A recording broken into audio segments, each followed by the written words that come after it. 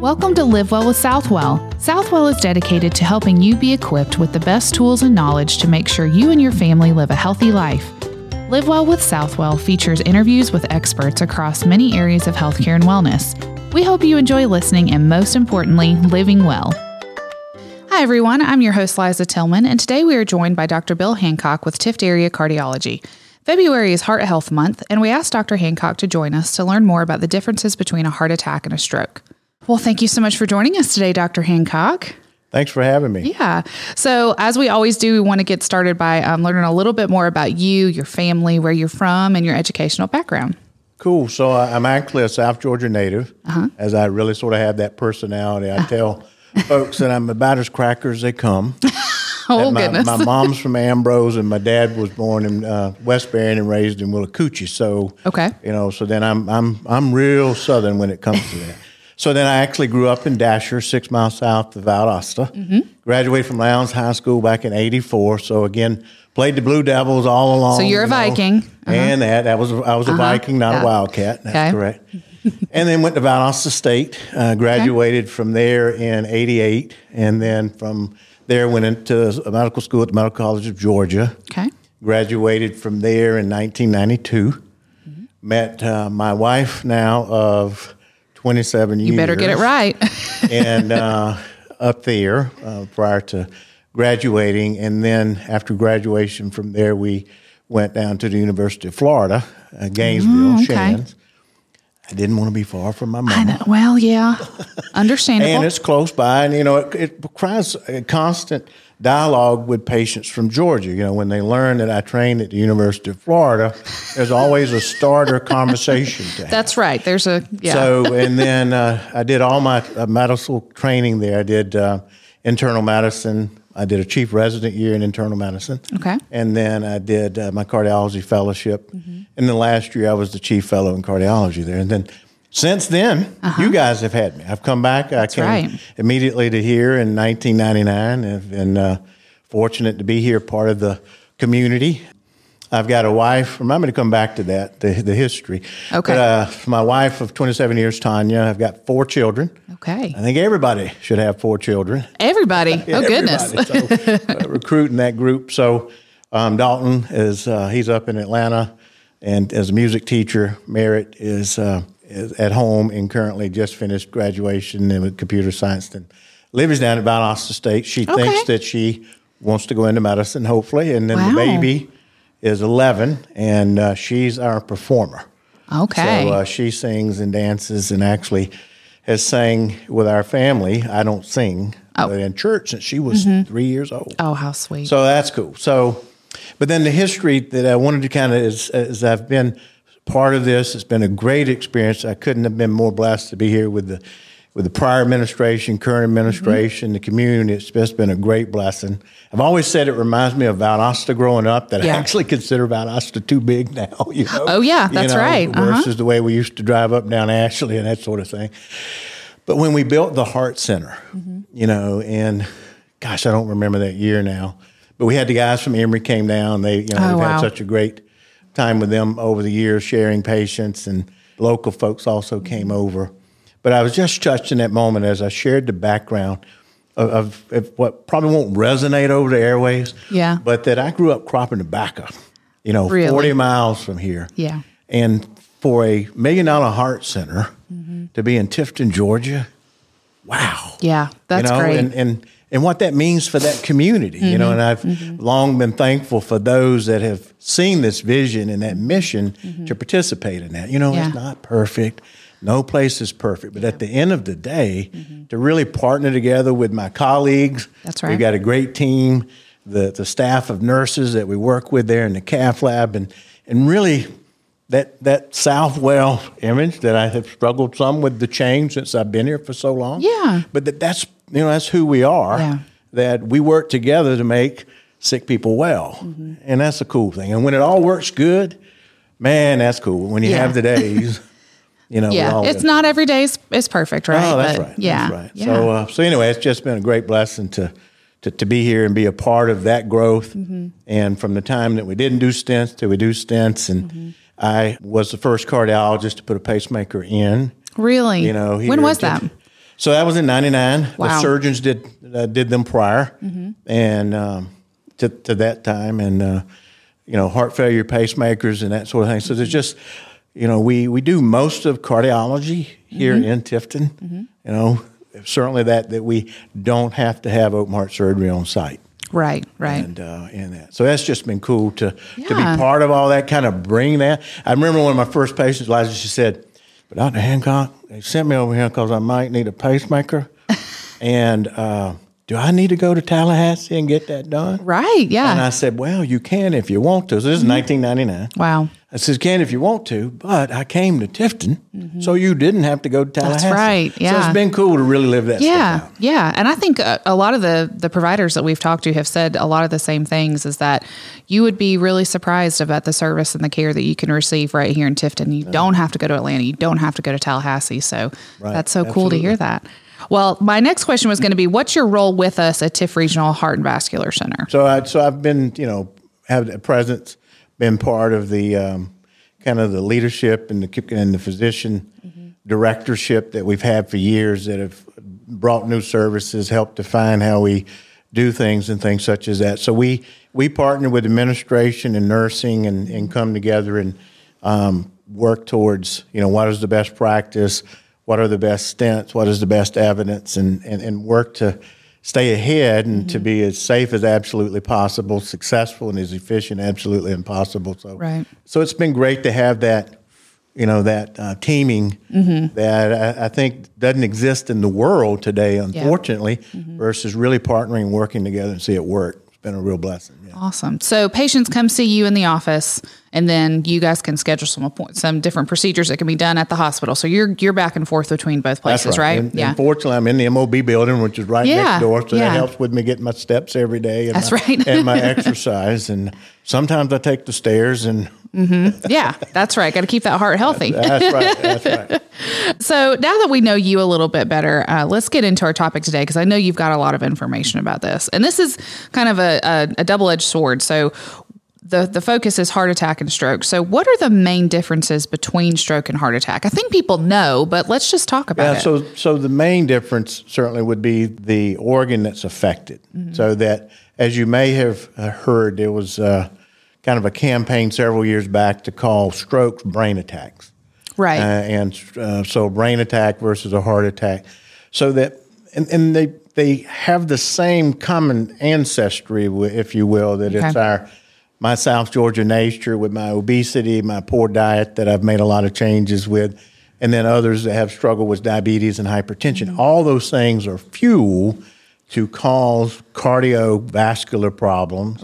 Or brain would be cerebral vascular problems, but they all have that same source, maybe with a little different weightedness of cholesterol versus blood pressure for heart attack versus stroke, that type of thing.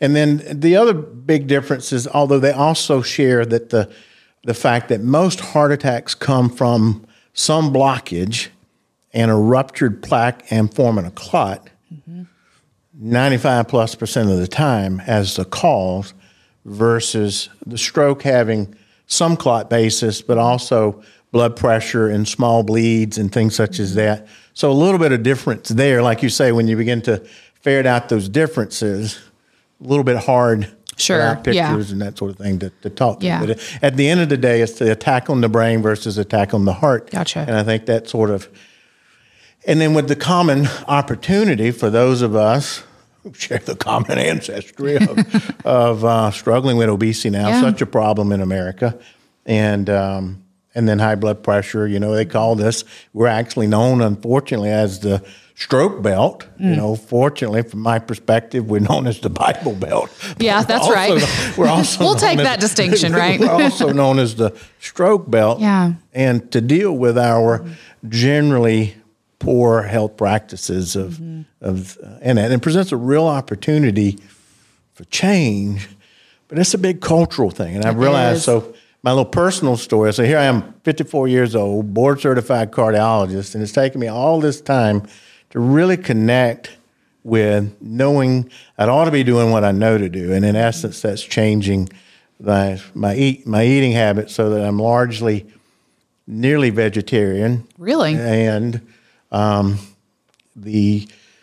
and much more than DASH, which is sort of Mediterranean with about 4 ounces of white meat a day and I've minimized my dairy and all those things. And, I feel better. Yeah. My cholesterol numbers have dropped substantially.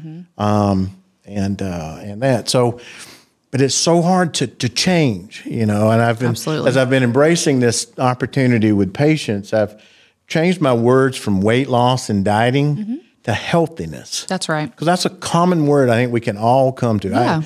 Who wants to argue with being healthy? Exactly. No, I want to do this practice. Nobody wants to, you don't want to go on a diet. Right. Yeah. Well, and the thing I really personally realized is I'd never been heavier. My cholesterol never been higher. Here I'm 54.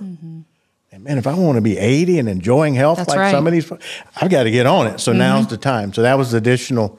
So you're practicing what you preach, for sure. Work on it. Yeah. But I've come up with, the other thoughts I've had is in our habits of poor, fair, good, better, best. Okay. And working on more good, better, best days. In essence, you don't have to be a cardiologist to know that's right. what you should eat, sure, or necessarily what you shouldn't eat, or what you should minimize and what you should increase. We all know that.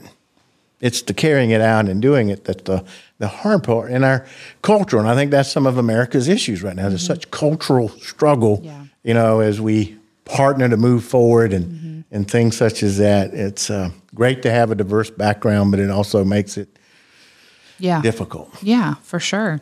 Well, so you mentioned the differences between stroke and heart attack, and I think that was a great explanation. But what are the warning signs for each? And I know they tend to look different in for men versus women sometimes. That's right. And depending on, so the if we're talking about the organs, like we said. So if it's brain, then of course, the brain controls all activities.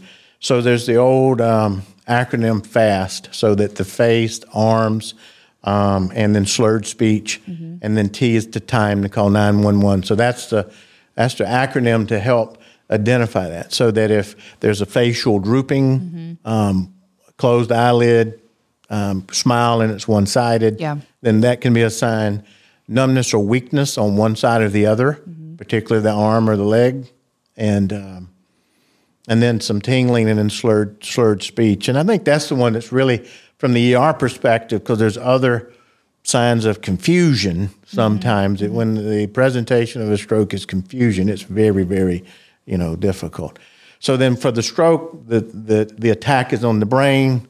The brain controls all those functions. So then we see that versus the heart's more central. So with that we tend to see pain, pressure, tightness, heaviness that is centrally located.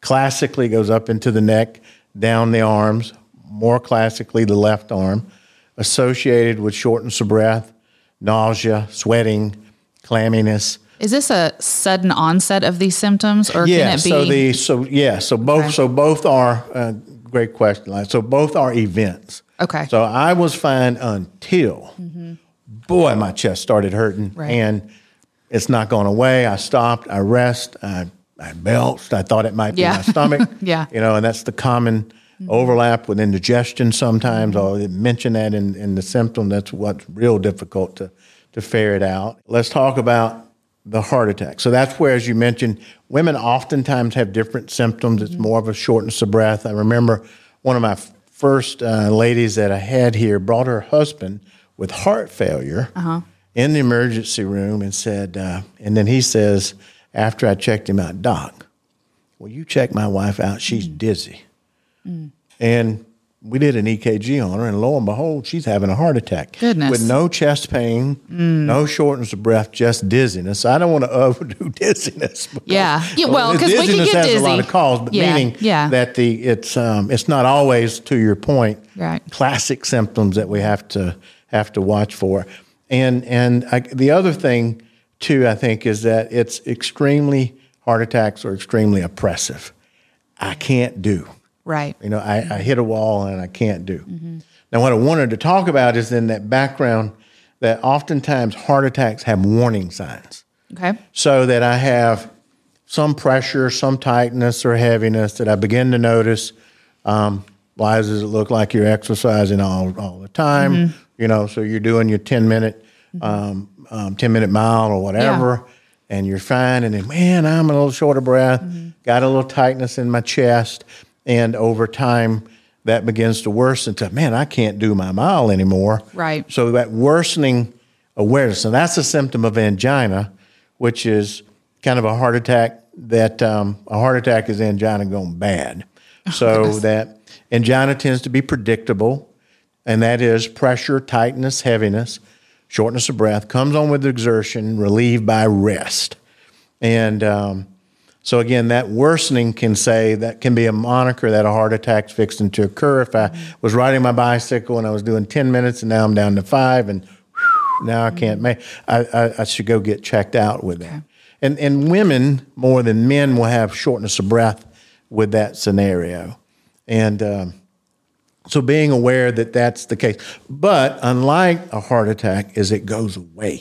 I gotcha. So I exerted myself, my heart rate, my blood pressure went high.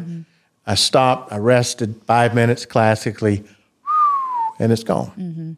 And so that's angina versus a heart attack. Angina can be signs of worsening angina can be signs of a heart attack in the future. So strokes potentially kind of have the same thing in the TIAs.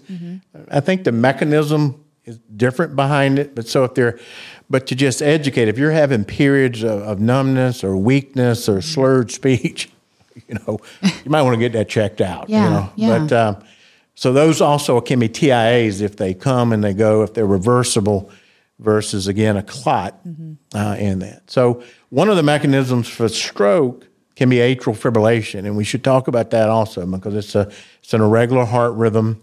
It's very common, and it tends to make the heart race, so it can be a cause of shortness of breath. And then also it's a cause of stroke.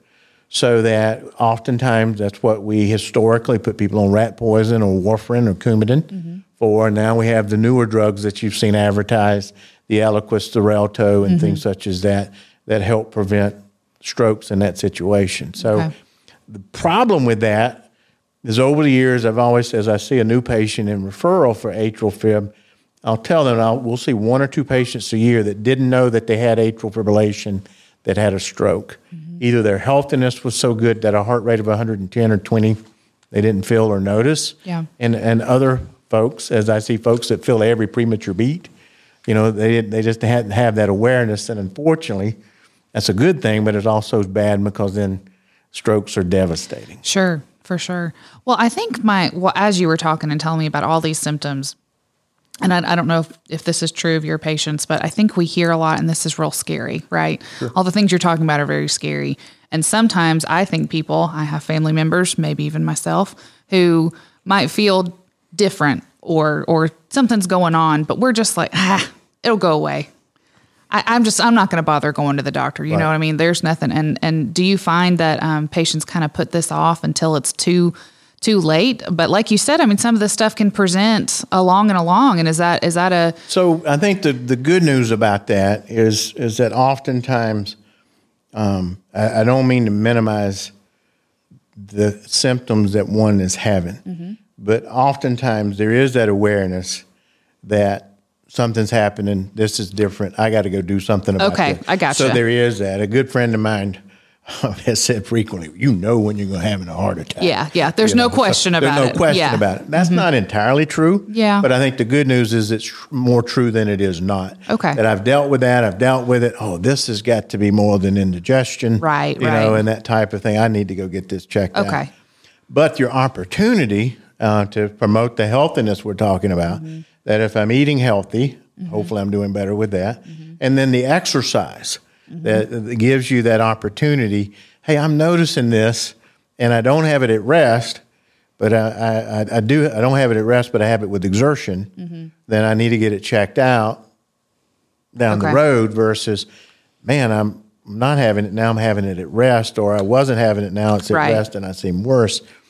And then two, to use the old Southern phrase, they look bad. Yeah, they just don't look right. So we do see folks, unfortunately, sometimes that it's atypical pain, hurting in the back, and those things. And I'm probably a hard-headed Southern guy, my wife would tell you, and that as well. So it's hard sometimes to accept something that might be wrong. But I think the good news to that is we don't see that frequently. I'm so glad to hear that. That's great. Yeah. And if it is, it's probably younger, and and I think that would be another message from today. We put stents in 2 people today. One was 38 and the other one was 54. Goodness. So this isn't an 85-year-old problem. 60 and 75 and 80 anymore. And you women have joined us. In fact, after age 78, you passed us now. Oh, goodness. With coronary disease. Yeah, yeah. There's a phrase that went with that. Oh, boy. You've what was it? come a long way, baby. And in part, that's responsible. That's right. That's right. Well, so... That was Virginia Slims, right? We're not advertising, but I think that was Virginia Slims. Oh, we better not advertise for Virginia Slims. Well, my next question was, and I think this goes along really well into this, is what should I do if I'm experiencing those warning signs? I think we all know the answer, but really, what should we do if we're experiencing it? I think there's 2 things. Certainly, as we've said, clearly worsening symptoms. Right. Getting in your best resource, quickly. In our primary care network here, they're connected even to me as well, and that. Certainly, the walk-in clinics and that, can be. Affinity has a walk-in clinic as well as many good other clinics around to get in and get checked out and sort of be sure that it's not a truly unstable problem and we need to do something now versus some evaluation such as stress testing and things such as that to sort through why am I experiencing shortness of breath coming up the stairs when I didn't used to do that. Right. And that. So that's one thing. And then 2, if it truly is a real question, and COVID is so overwhelmed, the ER and all of the healthcare system that you want to be cautious with that. But it's potentially better to be safe than sorry. That's right. I say a little bit tongue-in-cheek because it's no fun to go to the emergency room with all that's there now and not feel you necessarily have an issue. So that's where, the Affinity Walk-In Clinic, I think their hours have extended now. Yes, to go get an EKG and talk through that story so that someone has that confidence that a provider didn't think it was something that needed acute attention, but perhaps a stress test or patch an early work in with a cardiologist or even with the primary care provider, to get things going. Yeah. I think you made a good point, though. I think a lot of people are very hesitant to go to an ER right now with good reason. We know that we're very busy in the ER seeing COVID, but we will take care of you. That's correct. Right? That's so correct. We want to make sure that people know that it may not be ideal, but it's not so much COVID that we can't handle these other things that happen just with life on top of COVID. So you've touched on this a little bit, and I think these 2 questions go together, but how do we prevent stroke and heart attack, and what are the risk factors? Because I think they kind of go hand in hand, right? We kind of talked about as I got into my discussion about healthiness earlier would be, a healthy weight. Now, the government standard is not the South Georgia standard. That's right. It's BMI of 20 to 25. That's a really low BMI, right? Yeah. A lot of room. So I've dropped my BMI substantially, but I'm above 30 still. For those of you, we who won't know tell on you. So I've got a long way to go. Yeah. So we'll work on that. So certainly obesity is real central to that, and then this central obesity that we tend to have, then is the real moniker for health problems long term: diabetes. Elevated triglycerides, low HDL, and all those things that we feel and are very strongly associated with the cardio or the cerebrovascular problems that we talked about. Then blood pressure, right, and control, and ideally probably 140 over 85 or less. And then with other disorders such as diabetes, perhaps even lower, 130 over 80 or whatever. The cholesterol. And that's not the end-all and be-all, but it certainly is a big part of it. And I think you can take cholesterol and a obese person, and that's few versus I've seen seniors who were 87 that were not overweight, fairly active lifestyle, never had a problem even with cholesterol 300. So, there's a whole genetics that, as we've learned through COVID, is very complicated sometimes. That, what turns what on. But I think for us here, it's clear that obesity is such a trigger for the other things that go along. So then diabetes comes about, and then it's just the wrong mix of things to come together to make things wrong. So diabetes, certainly, cholesterol, as we've talked about, and then sedentary lifestyle versus being up and at it and that sort of thing. So as I'm kind of all about diet, right now, as well as, there's certainly real opportunity. The American College of Cardiology endorses the DASH diet, which is Mediterranean, as I mentioned earlier, with the 4 ounces of chicken and that. There was discussion this year as I reviewed for my boards and passed my boards. Oh, congratulations. Again, so recertified every 10 years. So so I got that behind me. But in that review, it just all drove it home to me as well. I have not invested over time the benefit of weight loss and healthy eating, as it's not really. I personally, presently, I am not going to give up just because somebody I know they're not going to change. That's right. I'm going to have the conversation, because there's outcomes. There's studies that really show to lose 10%, not 10 pounds, but to lose 10% of your body weight, decrease your risk of stroke, decrease your risk of heart attack, heart failure, the whole 9 yards. So we ought to be on that bandwagon, of talking about it. Not the food wagon. Right. Don't get on the food wagon. But the bandwagon and that. So there's really no doubt that that's better. So there's some controversies. There is controversy in America of maybe what's the best. And that's why I back up and just say, I have ate so unhealthy in my life. Let me just eat more healthy. Yeah. So I don't have to call myself a vegan. I don't have to call myself a vegetarian. Right. But I'm just eating, substantially better. Some concept could even be like meatless Monday. I'm not going to eat meat on any Monday. Right. Small changes. Right. And again, working towards what works for us that's sustainable. Because I myself too have dieted, lost my weight, and then gained it back. So somebody will probably say roll tide. But I was reading the work that somebody did about Saban and chasing the bear. Okay. And the point I wanted to make is that they both, Saban made the point, he said, the bear and I both won the national championship, and the next year we crashed. LSU just did the same thing. Because when you set your goal of winning the national championship as you do, as we've all set weight loss goals, hit them, then what? Right.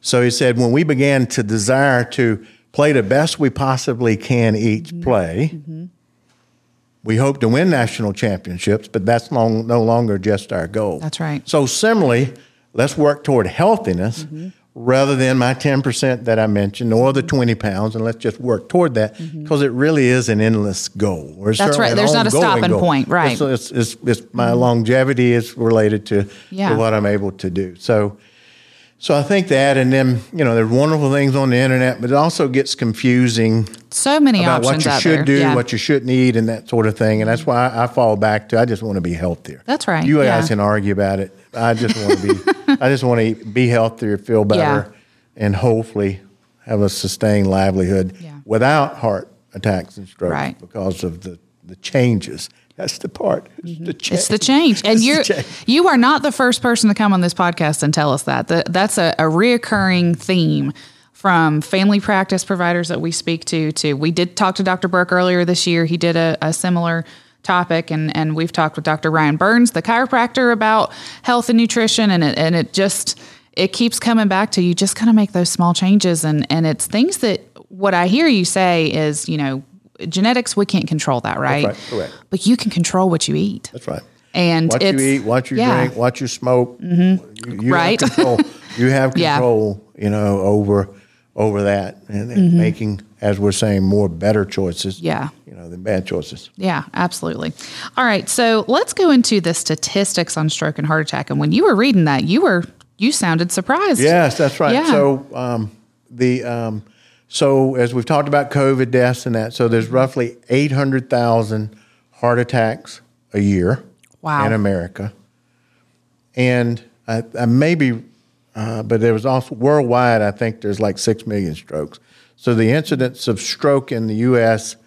and here and heart attacks are 1 every 40 seconds. Goodness. So just think about it. The whole time that we've been here, Yeah. it seems like a short time. Right.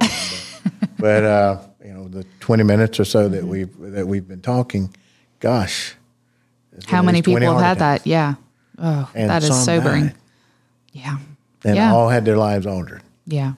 And that. So it's great here locally that we've got, the foundation, which I'm part of as well. Yes, absolutely. Has embraced and put the 12 lead EKGs and the Tift County ambulances and the surrounding ambulances with partnering with Turner, Irwin, and Berrien and Cook.